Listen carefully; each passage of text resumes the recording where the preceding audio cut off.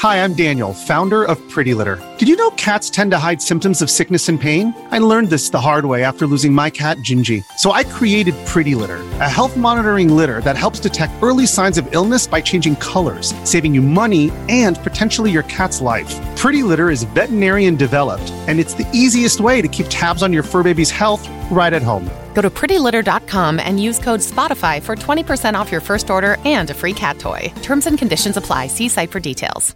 Hello and welcome to a brand new episode of Level Up, the esports and gaming show with me, Nathan Bliss, esports and gaming writer at Reach PLC.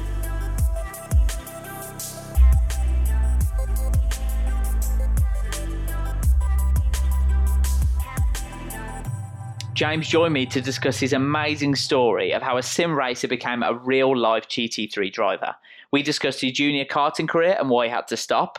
We then talked about his journey into sim racing and how it ended up with James being named as the world's fastest gamer. We then spoke about his real-life racing experience this season in the British GT Championship, the transferable skills between sim racing and real-life racing, and we also discussed the rise of esports in a whole and the positive impact it could have on the motorsports industry. James won the ultra-competitive World's Fastest Gamer competition in 2019, which led him to become a GT3 driver for Jenson Button's British GT Championship team, driving a McLaren 720S. In his first race, James got pole position, only for his lap to be invalidated for track limits. But in the race, James helped the team to a race win, an incredible achievement for someone in their real-life racing debut. I really enjoyed recording this episode. I hope you enjoy it too.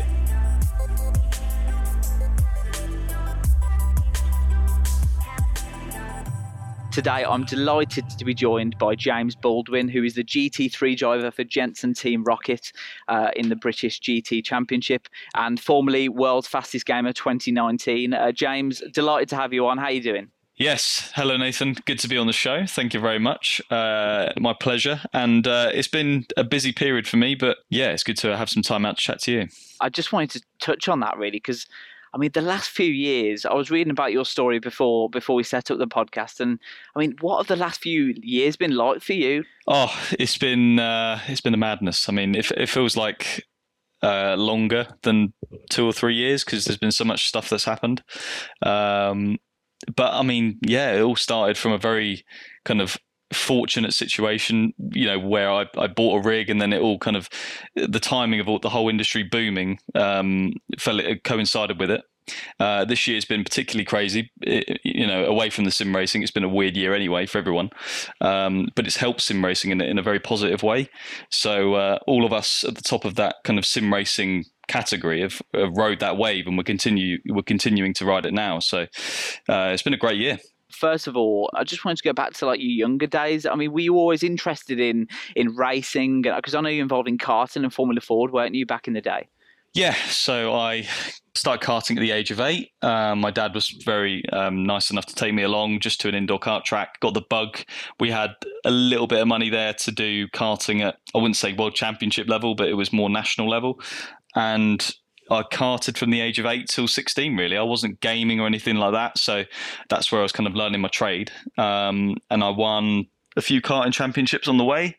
But then as it's kind of a common theme, the common story in motorsport, I ran out of money when I was 16, or we did as a family, so we couldn't kind of pursue that. Was that a case of just, were you doing it and just waiting for maybe an opportunity to come along, maybe a team to sign you and to give you that extra cash boost to continue on that journey, and it just kind of never came? To be honest, there wasn't really an agenda. We were so naive. We had no idea what we were doing. I mean, obviously I could drive, but in terms of the politics and the business behind it, we had no idea how to, I suppose, make it, so to speak. We attempted to go into Formula Ford 1600. We did a couple of races, broke the bank. I think that's when it got really bad because we kind of underestimated how much it'd be, especially when you pick up stuff like damage and stuff like that. So yeah, we didn't really know what we were doing as a family, I mean. And so I think if I had that journey again, we would have probably got further because we would have known what championships to do, how to market yourself better, all that kind of stuff. But it didn't turn out too badly, did it, kind of over the next few years for you? But how was it between you leaving Formula Ford and that kind of whole space when you started sim racing, like properly? I stopped Formula Ford in 2015, and then I started and stopped in 2015. Yeah, I started sim racing in 2017, so I had a little gap there of doing nothing or just working. But yeah, I stumbled across a rig in PC World. I was in there with my girlfriend one day, and I'd seen them before, but I'd never really seen one for sale. So it was on a special. I think it was like 250 quid, a GT Omega one. So I bought that just to kind of have some fun, really, to fill the void of not racing anymore. Picked up a copy of Project Cars 1, I think it was, and just started from there, really. There was no agenda. Again, it was just doing it for a bit of fun. I didn't even know this could turn out to be a thing. I'd never in a million years think I'd end up being a racing driver from that particular moment. But, you know, it's so weird when you look back. If I did not decide to buy that rig, and it was kind of 50-50, my girlfriend was like, it's a lot of money, you know, you probably shouldn't buy that. None of this would have happened. So it's pretty mental, really. Was it on sale as well, did you say? Yeah, it was on sale. I think it was like 300 down to 250 or something. So maybe it was 300. You would never have bought the rig. It's weird, isn't it? How the stars align like that. Very weird. How quickly was it that you realised, hang on, I'm actually pretty good at the sim racing as well as the real life stuff? And how was it when you started winning tournaments and kind of prize money doing the sim racing thing? Oh, I mean, I got the rig start of 2017, I think, but I wasn't near the front of anything. Well, first of all, I didn't even compete in anything or any leagues. I didn't know they existed. I was competing on, you know, the career modes and stuff for a couple of months, I think. But it took me a good half year to 9 months to kind of get up to a pace that would allow me to compete at the front of leagues. And that was on the Project Cars games strictly. I didn't really do anything else. And then in 2018, at the start of the year, there was a Rallycross tournament on Project Cars 2. And I came second and won €4,000. And that was like the big turning point, to be honest. How did that feel, like winning prize money from a virtual race? Did it feel surreal at that time? Yeah, like I was working in an engineering firm at the time doing machining, and I'd go to work at 7:30 in the morning. I'd have an hour lunch break, and in that lunch break, I'd be on my phone trying to figure out the rules behind the tournament and how it all worked. Because I mean, at the time, it was completely new to me. I had no idea how it all worked. And I think it was an 8-week tournament. So there was one race every Saturday, and the top 6 qualified the top 12 qualified for an offline final in Austria. All expenses paid for, all that kind of stuff. So I was using my lunch breaks to figure out how I'd finish near the front. And then I'd come home in the evening about 6 and then practice till about 11 and then do it all over again. So it was a really like grafty time for me. I don't remember sleeping too much, but I mean, I look back and I think, wow, it was worth it. And what was your family's reaction when you said, oh, I'm going to Austria, all expenses paid, I'm going to compete doing sim racing for money? Like what was their reaction at that time? I can't remember, to be honest. I think I'm guessing they're pretty like, what the hell are you on about type thing. But and I don't think they fully believed it until that money went in the account. But yeah, it's pretty cool though. And from then on, it kind of spiraled, didn't you? Because you were doing all sorts of stuff, and you kind of the momentum and your profile started to kind of snowball a bit. I mean, you were involved in the E-Race of Champions, the Mexico edition, where you beat a NASCAR racer, didn't you? In that, which is just crazy. Yeah. So throughout the rest of 2018, I did like a few other tournaments of that similar size, so like the Renault Esports Series, which is quite small, but on Project Cars 2. Veloce Esports were just created around 2018, so they got interested in myself being UK based. I think it was quite a good synergy to join them, and they were the first kind of team to take it to that next level of professionalism, I'd say, in the racing esports sector. And then the Race of Champions gave me an invite to their invitational, up against probably the best sim racers in the world at the time. So a part of me thought, well, here we go, I'm going to get my rear end spanked. And I managed to win it somehow. I was very surprised at my pace on the evening, and then I managed to just hold it together and get an invite to Race of Champions in reality, and flew over to Mexico. And it just escalated from one day to the next, really. And then when it all was over, the following week after Race of Champions, I was like, bloody hell, how did that all happen? That's pretty mental. And then we've got to talk about World's Fastest Gamer. I mean, that is just such an amazing competition, an amazing story from yourself. Just tell me about that competition and how it came about and how you got invited to it in the first place. So I got invited, I think 8 got invited and 2 they qualified. So I got invited from winning, the Race of Champions or the E-Race of Champions tournament, all those kind of tournaments. I think Le Mans Esports Series was also on that invitation as well. And I mean, that was probably the most mental experience I've had in my life, let alone in sim racing. Being flown out to America, traveling California, driving real cars, supercars, race cars, driving on simulators on top of buildings in Los Angeles. I mean, yeah, it's there's enough pictures and videos to show you how good it was, but in reality, it was a different ball game altogether. I mean, I was looking at like some of the pictures from that whole event before this, and I don't think I can see one where you're not smiling.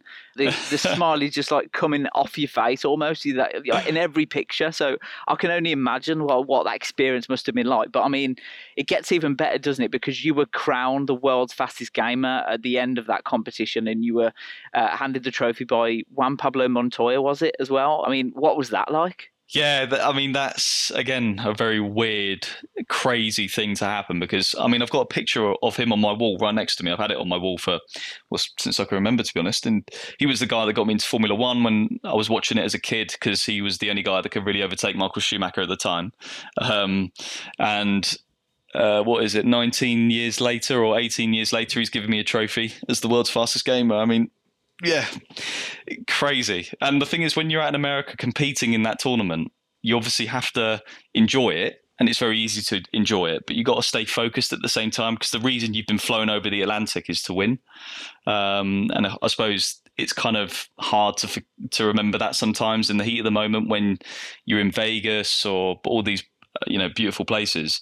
You have to really focus and make sure you win it, and I did. And I know this might sound like a stupid question, but how much was it in your mind about, hang on, if I win this, I'm going to win a GT3 drive? Like how much was that in your mind in every event, or were you just concentrating on the job? Well, they made it very obvious. They kept on reminding us, the winner will get this, the winner will get that. And I think on the final day, we were on the way to the track, and I looked on Twitter, and we all did, me, Seb, Max, and Mitchell, and we saw there was a tweet. It said the winner of World's Fastest Gamer gets a £2,000 Apple package. So you won like an iPad, an iPhone, an Apple Mac, and all that kind of stuff. And we were like, I don't know, everyone got really buzzed from that. Obviously, there's $1 million drive on the line, but those Apple products were equally as special. So, you're right. You had to keep your mind on the job at hand. But naturally, there's going to be a lot of pressure because there is $1 million drive on the line. You're not going to forget that. How long did it then take to sink in once you'd won that? And I think they'd call it the $1 million prize, don't they? I mean, you don't get $1 million into your bank account, but it's like it's almost like obviously the GT3 drive is like worth that amount of money. How long did it take to sink in that you would be competing in a British GT3 championship? Probably not until I turned up at the first test at Paul Ricard, to be honest, because I'd obviously registered, I'd won it, but when I turned up and I saw the car and you got all the other cars like the Ferraris and the Lambos around it, and you're at a proper test, proper racing drivers walking around, big trucks, big money, big everything. My initial reaction was to start to feel a bit sick from nerves because it really did start to sink in. And then COVID hit, which, is unfortunate. And great for sim racing, indirectly, but we ended up doing British GT off the back of it instead of doing the European series. So it's, again, no one would have predicted that, but that's gone really well since we started it. And at what point did you realise that you would be driving for Jenson Button's team? I think that was early in the year. That was before COVID hit. So before the first test in Paul Ricard ahead of Europe.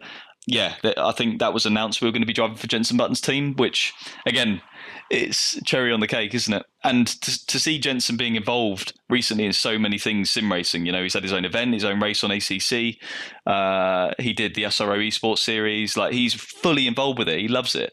And it's great to be, representing him in the real world as a gamer. Did you speak to him? Have you spoke to him since you joined the team, or? Yeah.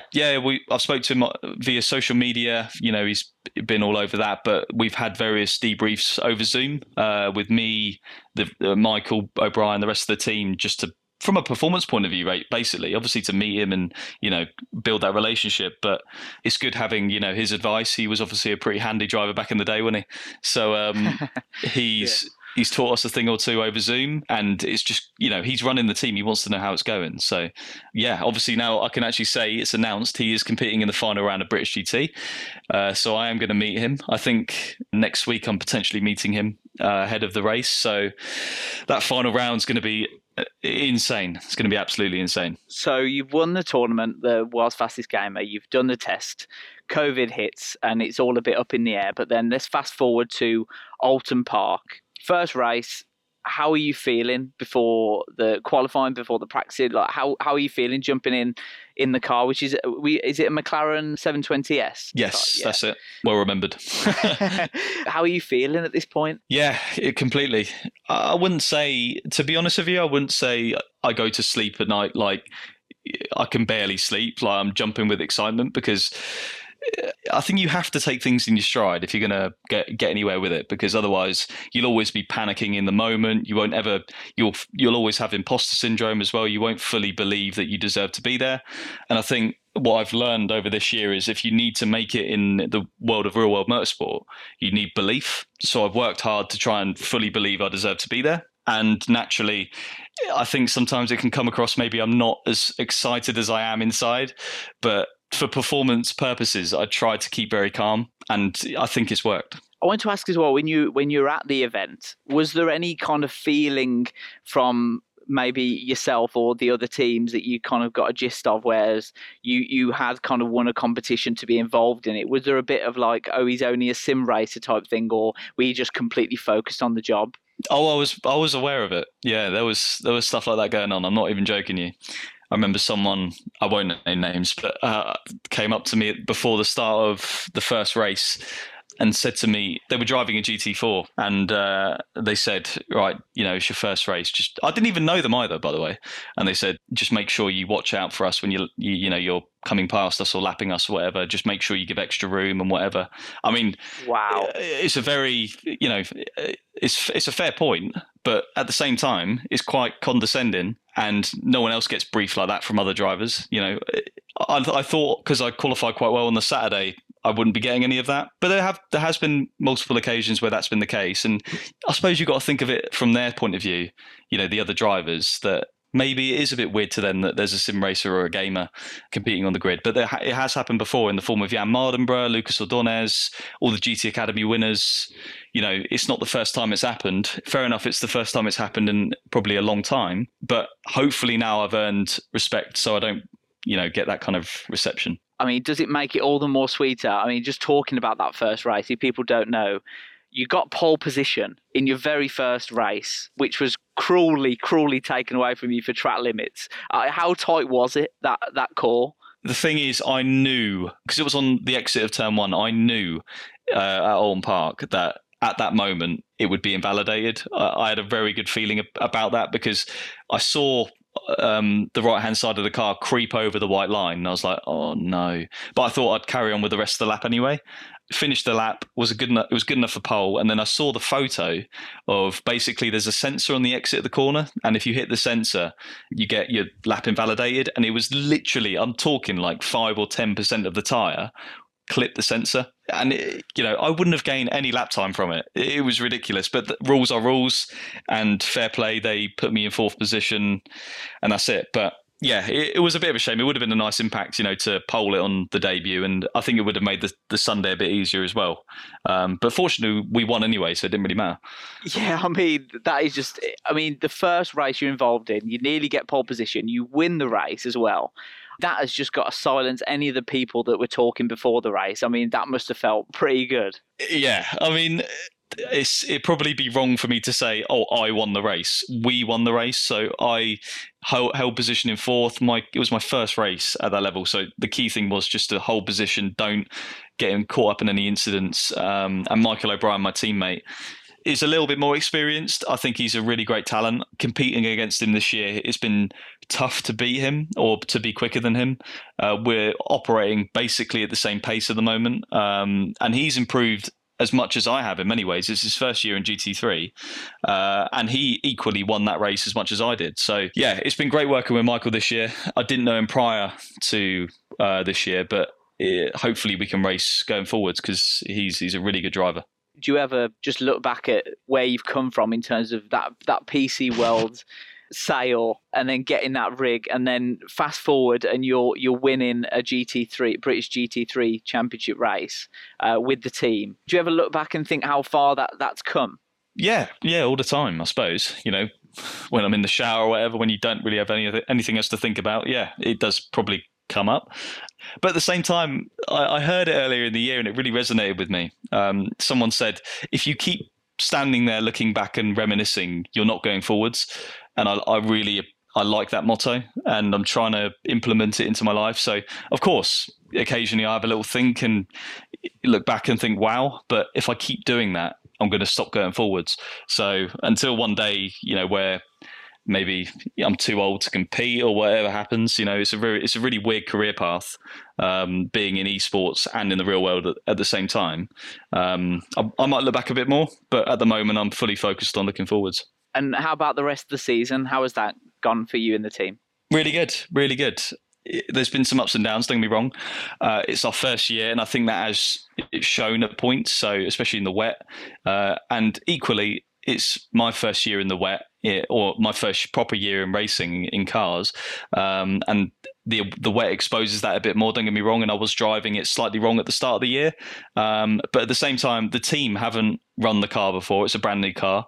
So when you have drivers that haven't been driving in the wet, a car that's not performed in the wet either, the results have been pretty shoddy, not going to lie, but I think we did the best we could at the time. And that's probably put us on the back foot in terms of going to win the championship.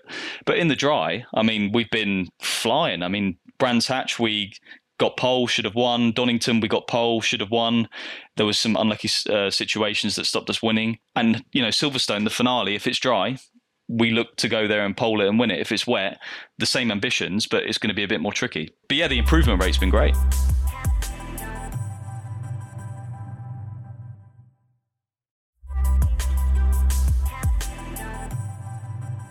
Coming back to sim racing, what do you think are the main differences and transferable skills between sim racing and real life racing? I think the biggest similarity is the mentality.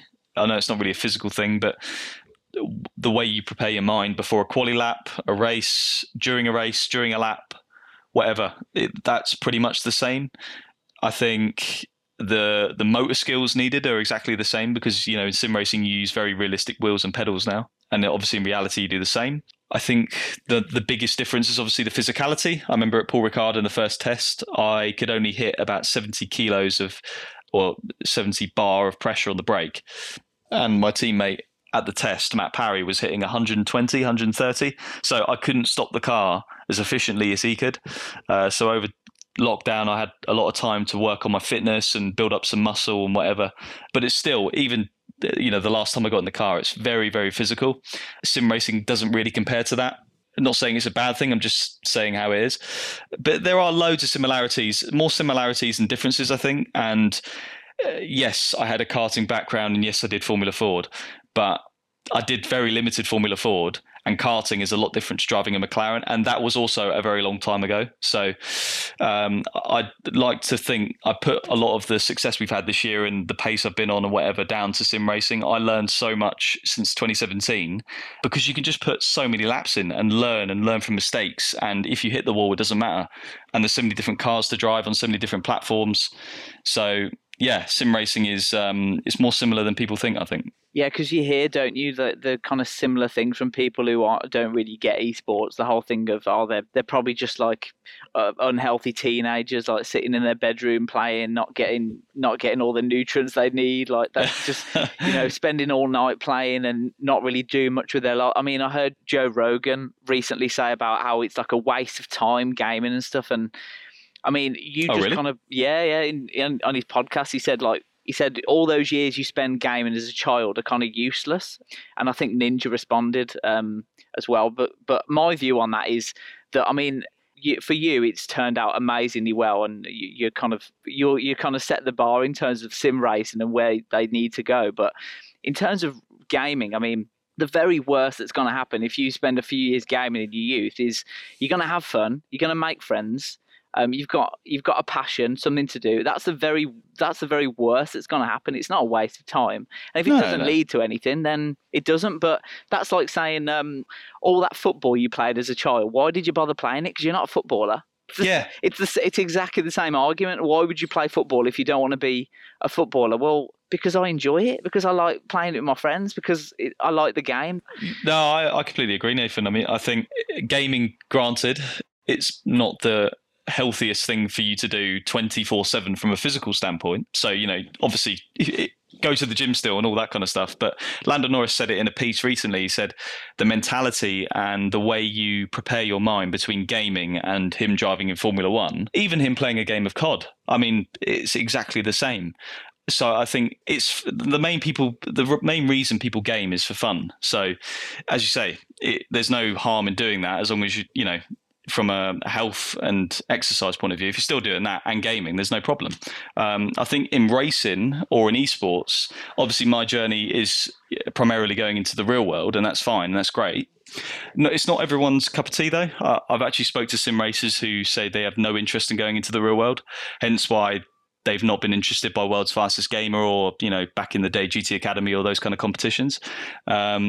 And they're more interested in the hardcore gaming esports sector, F1 esports, Gran Turismo Sport, Assetto Corsa's SRO esports series. That's where they want to go.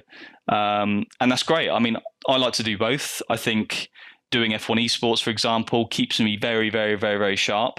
So when I go into the real world, from a mental standpoint, it's not as intense, because in F1 esports, you're fighting over hundredths or even thousandths over a quali lap.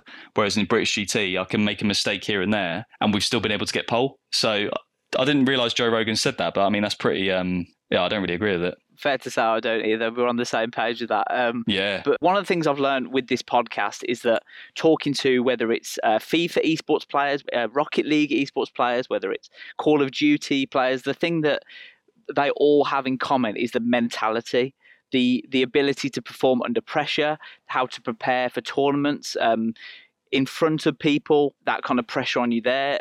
They all have the same mentality. And like you've said there, that's something that all esports have in common. And it's something that esports has in common with real sport as well. And I think you've got to put esports alongside sport as a sport now, because there's so much similarity in terms of mentality. The mentality is what separates the brilliant from the world class. And I think that's a great point you made with the whole mentality thing and preparing for a race. I think that fits in with it perfectly. I think the mental game is prominent in every walk of life, really. I mean, yes, driving a race car is physical, but like a Paul Ricard, for example, at the test, I wasn't physically ready for it, but mentally I was, and the lap times were pretty good. So, if you're physically lacking in racing, I think, in esports especially, it's all about the mental game. So, when I go to the gym, when I go for a run in the middle of a day of, practicing for F1 esports, it's not really for my fitness. It's more to keep my mind sane. So, yeah, I do think doing the esports side of it complements the real world very well. And the reason why I love sim racing so much is that it's unique in an esport in terms of, if you look at FIFA, for example, you're not actually playing football. If you look at Rocket League, you're not actually driving the car around the track. If you look at Call of Duty, you're not actually running around and shooting people. But with sim racing, you're doing exactly the same movements with your feet and your hands as you would be in a real life car, which makes it so much, for me, in terms of an esport to watch. You really know that these guys are really good. Like, do you know what I mean? These guys are really good and they have the skills to do it, which for me just makes it all the more special to watch, because you know exactly what they're doing. And when someone wins or makes a great pass or puts in a great qualifying lap, you think, yeah, they know exactly what they're doing. It just puts it at a different level for me in terms of esports. Yeah, it's definitely the closest in terms of parity compared to the real life equivalent. That might change over the years. Maybe FIFA will have a restructure, I don't know, and try and make it more, like it being a footballer. But I think it's the unique selling point of sim racing. It's so close to real life. And I think it's being built on nicely. Competitions like World's Fastest Gamer are really utilising that and making the most of it. COVID, the lockdown period has been great for sim racing. It's given it a real boost. hopefully that kind of trajectory carries on, and there'll be more of, I suppose, examples either going into the real world. I suppose, that's been partly, especially at the start of the year, that was kind of a pressure as well, was carrying the baton so there could be more of what I'm doing type thing. If I went into British GT, for example, and did a horrendous job, crashed every time I went out, was miles off Michael O'Brien in terms of pace, it doesn't look very good on sim racing, and it could potentially stop someone else going in the future. So the fact we've had such a good year is it's only good for the industry. Yeah, and obviously with the pandemic as well this year, it's been a mental time for everyone, and there's been so much going on. But one of the few positives to come out of this is the kind of sim racing that was happening earlier the year with the F1 Virtual Grand Prix and some of the Veloce esports events that were going on. And like my personal favourite was the Brazil race, and watching Ferrari F1 driver Charles Leclerc and Red Bull Racing driver Alex Albon battle it out for the number one spot. I remember sitting just watching that with my dad, and it was just like it was like watching an actual race, because that's all we had, but we were both getting so excited about who was going to win. And when Leclerc got that time penalty, we were both like, oh no, that's ridiculous. Do you know what I mean? It was so good, I think, for the industry as a whole to see this as the mainstream, if you like. I think it was great for the industry. Yeah, and arguably the racing's probably better than in real life. But true. I'm not going to sit here and say I'd rather watch that compared to a real life Grand Prix. I'm a bit of a traditionalist in the sense that I don't know what it is, but maybe it is just the fact it's in real life. I love watching a Grand Prix in real life. Watching an esports race is great. I don't think I'd replace it with that. And I don't think that's the goal with esports racing, or to show races like that. I think it's to complement the real world, have them both there, and there's an audience for both. I mean, you look at some of the audience numbers for Veloce Esports is not the Grand Prix. They were huge. They were absolutely massive, and I don't even think Veloce expected that. The race as well. The race had their own events on rFactor 2. They had loads of real world drivers competing against sim drivers. I competed in a couple of them. And again, massive numbers watched it because, as you say, there was nothing else to do. Sim racing took the opportunity and seized it. I just hope it doesn't fizzle out. I hope, it kind of stays where it is with a little bit of growth over the next year or two.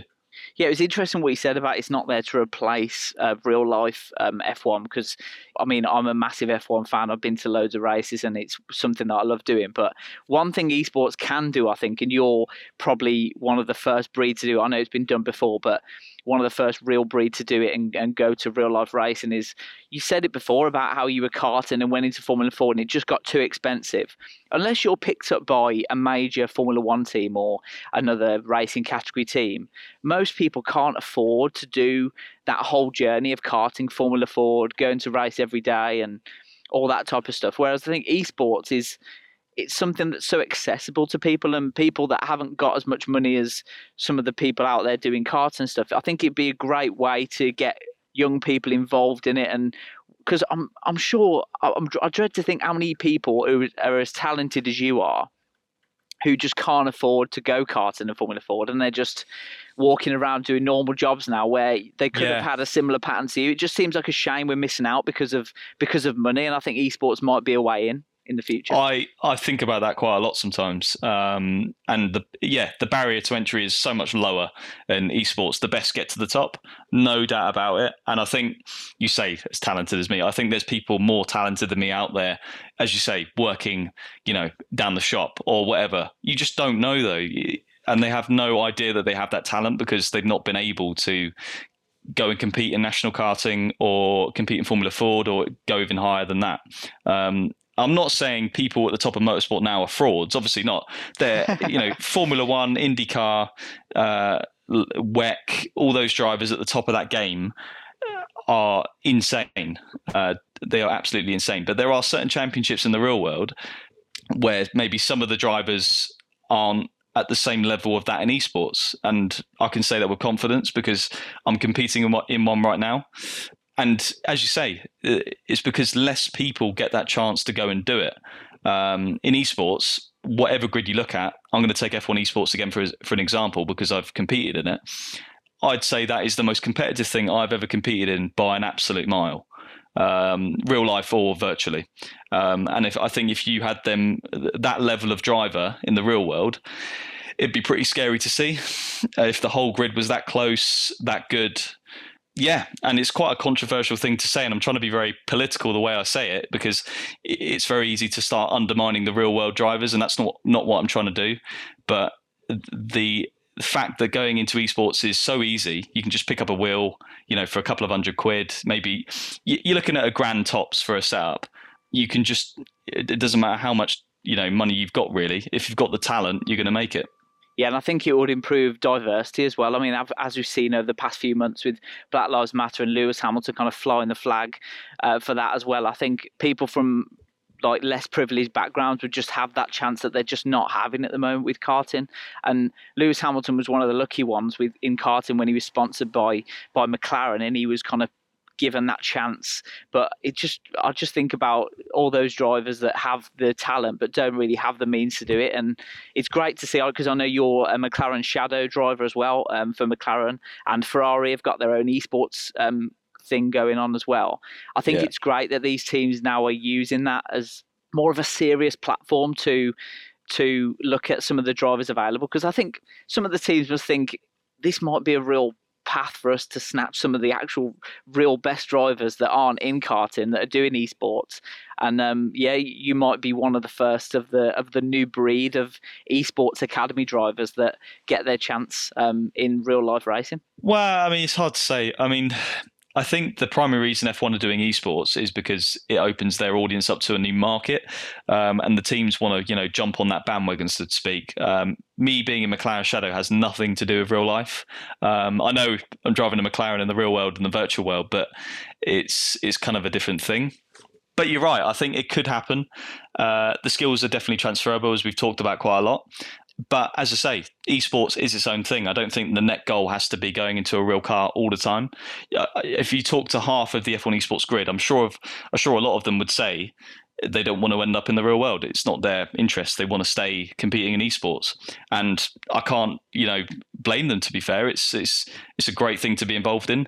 Going off esports for a second, just looking at sim racing as a kind of personal hobby, I just wanted to kind of say one thing about it. In that over the last few years, I've become a bit more serious about it, and I've got myself like a play seat challenge and a decent Logitech wheel and stuff. And I've got to say, when you turn all the assists off, and when you make it as realistic as possible, you turn off anti-lock brakes, you turn off all the different gizmos that are available to you, and when you do that perfect lap, or when you beat your best time on a time trial, or when you have that race where everything goes right for you, I don't think there's a better feeling within gaming than getting that perfect lap, because there's so many variables, and you're in control of pretty much all of them, apart from the weather, really. Yeah. And I don't think there's a better feeling in gaming, personally, than getting a perfect lap with all the assists off, because it just feels like I've done it. I've actually done that myself. Do you know what I mean? I completely agree. Yeah. I don't think there's anything better than that feeling. It doesn't, whether it's FIFA. I mean, playing FIFA, it's great, but you're not in control because there's so many different variables going on, and you're not actually the one kicking the ball. But when it comes to sim racing, I think there's no better feeling than that. Yeah, you're right. One of the most satisfying feelings you'll get, and it's almost impossible to do. I mean, at the F1 esports grid, the pole times will borderline be perfect laps, and it's just an insane level. I mean, mentally, that kind of task is massive, and when you do it, as you say, it's a very, very, it gives you a lot of pleasure. So, yeah, I agree. And I will just have to say thank you to you as well, because your YouTube setup videos invaluable to me. Like, not knowing, because I'm at that level now where I'm just starting to kind of tweak with setups, and I'm watching videos on like what things do and like what toe does and stuff. And I'm not at that level yet, so I tend to just copy yours, to be honest, and it goes. No worries, mate. Well. That's what they're there for. So yeah, thank you very much for that. But for anyone who's interested in sim racing or whatever, or it's just fun, isn't it? And it's just something that you can do. And I mean, it's so expensive for me to do that in a real life capacity, to go to a track and hire a racing car. And I mean, you're looking at thousands, aren't you, for a day to do that? So just having a wheel and having an Xbox and be able to do that is such a pleasure. And that's something that it's that's what gaming's all about. Jimmy Broadbent's slogan said it. The racing or the driving or the car's not real, but the racing is real type thing. Or I think something like that, and it sums it up perfectly. Sim racing, it can be fun, it can be serious, it can be a job, it can be a career path, it can be a hobby, it can be the most satisfying thing in the world. It can also be the most frustrating thing in the world. But it's only because you want to love it. It can be whatever you want it to be, really, and that's kind of the beauty of it.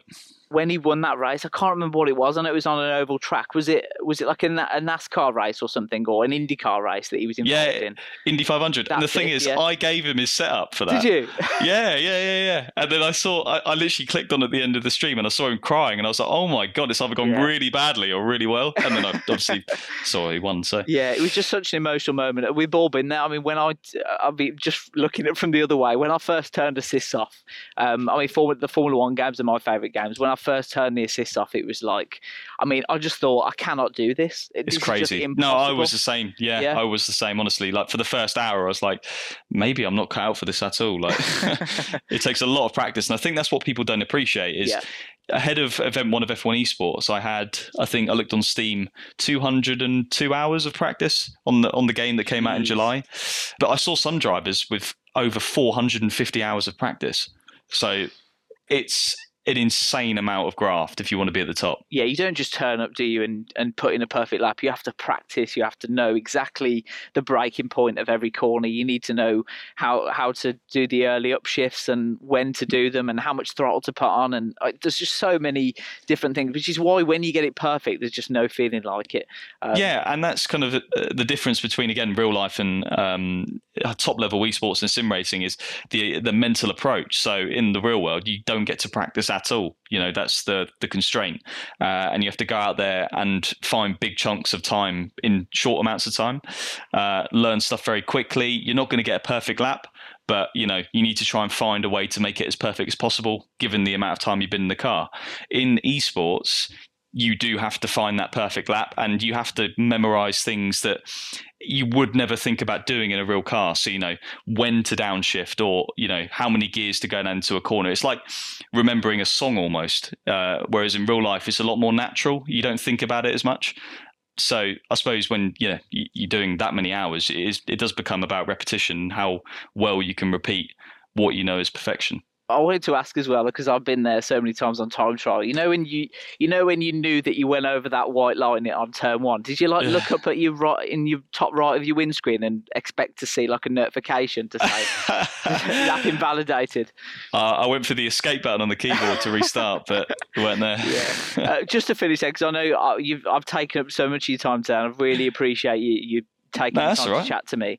I just wanted to finish on, for any kind of sim racers out there that do it as a hobby, or for people that are out there and who think they've got the talent to succeed and who want to be in real life racing but just haven't got the money and they're relying on sim racing to do that, what advice would you give them, or what advice would you give your younger self, actually?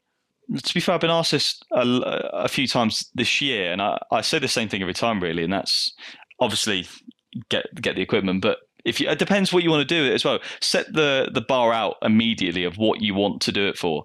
Is it fun? Is it immediately, do you want to try and make it a career? Is it, just something to give you your daily fix of excitement? Whatever it is, set that bar out straight away. If you're going to make it a career, you have to be prepared to do it sometimes when you're not enjoying it. That's the level you have to go to. That's the amount of hours you have to put in. It's a lot of graft, but the rewards can be equally as big. The prize money for F1 Esports this year was $750,000 prize pool. So it's a big industry in terms of what you can win. You can win a drive in real life. If you're doing it for fun, obviously it's a bit easier, that you don't really have to approach it with any sort of mentality. You just get on and do what you want. But if you're going to make it a career path, you have to be dedicated. You have to put the graft in. I suppose you have to have a degree of talent. You know, not everyone's going to get on, and even with 400 and whatever hours on F1 is going to be at the same level of say Jarno Opmeer, Danny Beresne. Not everyone's going to be that good, but yeah, I suppose just have an open mind as well. Have an open mind, see what you got. And let's finish with you then. What's your ambition, or are you just concentrating on what you're doing, or are you thinking about this is my ultimate ambition? Have you got that in your head? I suppose F1, for example, is the dream. I suppose maybe. What, in real life? Yeah. I don't. To be honest with you, I mean, I'm not pessimistic, but I think that ship might have sailed. I think you've got to be a bit younger and have a lot more money, what I have involved with me at the moment, to make it to F1. But I certainly want to be one of the best racing drivers in the world, in reality, but at the same time be one of the best drivers in esports, because I don't think anyone's done that. You know, Jan Mardenborough, for example, is in the real world now, but he's not really competing in esports. I want to be competing in both at the same time, with them both complementing each other. You know, there's still championships out there like, you know, IndyCar, Le Mans, WEC, DTM, even British GT, GT World Challenge. There's so many championships out there that are definitely achievable to reach. And then when you're in them, try and win them. And obviously in esports, I'm competing in probably the most competitive series there is at the moment, which is F1 esports. So yeah, I've got a few goals, and over the next few years, because I am only 23. So that's another thing as well. How long can a gamer go on for? I don't think anyone really knows. So I want to try and find that out as well. We speak on previous podcasts, like gaming seems to have like a pretty short span, just like real life sports. So it'd be interesting in this new generation how long it could go on for. How old was Brendan Hartley when he entered Formula One? I'm sure he was late 20s. So you've still got a few years maybe. You never know. I mean, yeah. Igor Fraga's another one who, you know, the GT Sport world champion. He's currently competing in FIA 3, so he's actually on the F1 paddock on the single seater journey. You know, he's possibly got a chance of making it. Maybe I do as well. Who knows? But I mean, Brendan Hartley had a big backing from Red Bull when he was a bit younger. So to be honest with you, Nathan, I'd love to say yes. It just seems pretty far away at the moment. I wish you all the best of luck in your future career. And it's just great to see. I mean, it just seems like through your whole career, it's just you've just kind of reached the top level doing everything you've done. And you've done it by genuinely loving it as well and just having fun at the same time. Good to see you've been having fun along the way, and I'm sure you've had a few surprises as well along the way. So it's just nice to see someone achieve success and have fun at the same time doing it. Thank you very much. I think that fun element is key. I didn't say it when you said, what do you recommend to someone getting into it? I've met so many people online in sim racing that I still speak to today. I will speak to for a very long time. I've met them in real life. They're good mates. So I think that's a big element of it, because if you're not having fun, you can drive yourself into the ground very easily. Yeah, just turn the Xbox off or the PC or the PS4 and just have a bit of a break. And James, thank you so much for coming on. It's been a pleasure, and I wish you all the best of luck in your future career. And I'll definitely be keeping an eye on you and making sure I congratulate you along the way. No worries. Thank you very much, Thanks, Nathan. James. Cheers.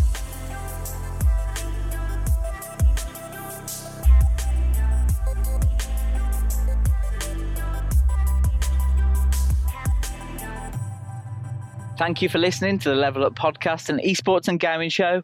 Make sure you subscribe to the podcast and follow us on social media at Level Up Pod. We'll be back for another episode very soon.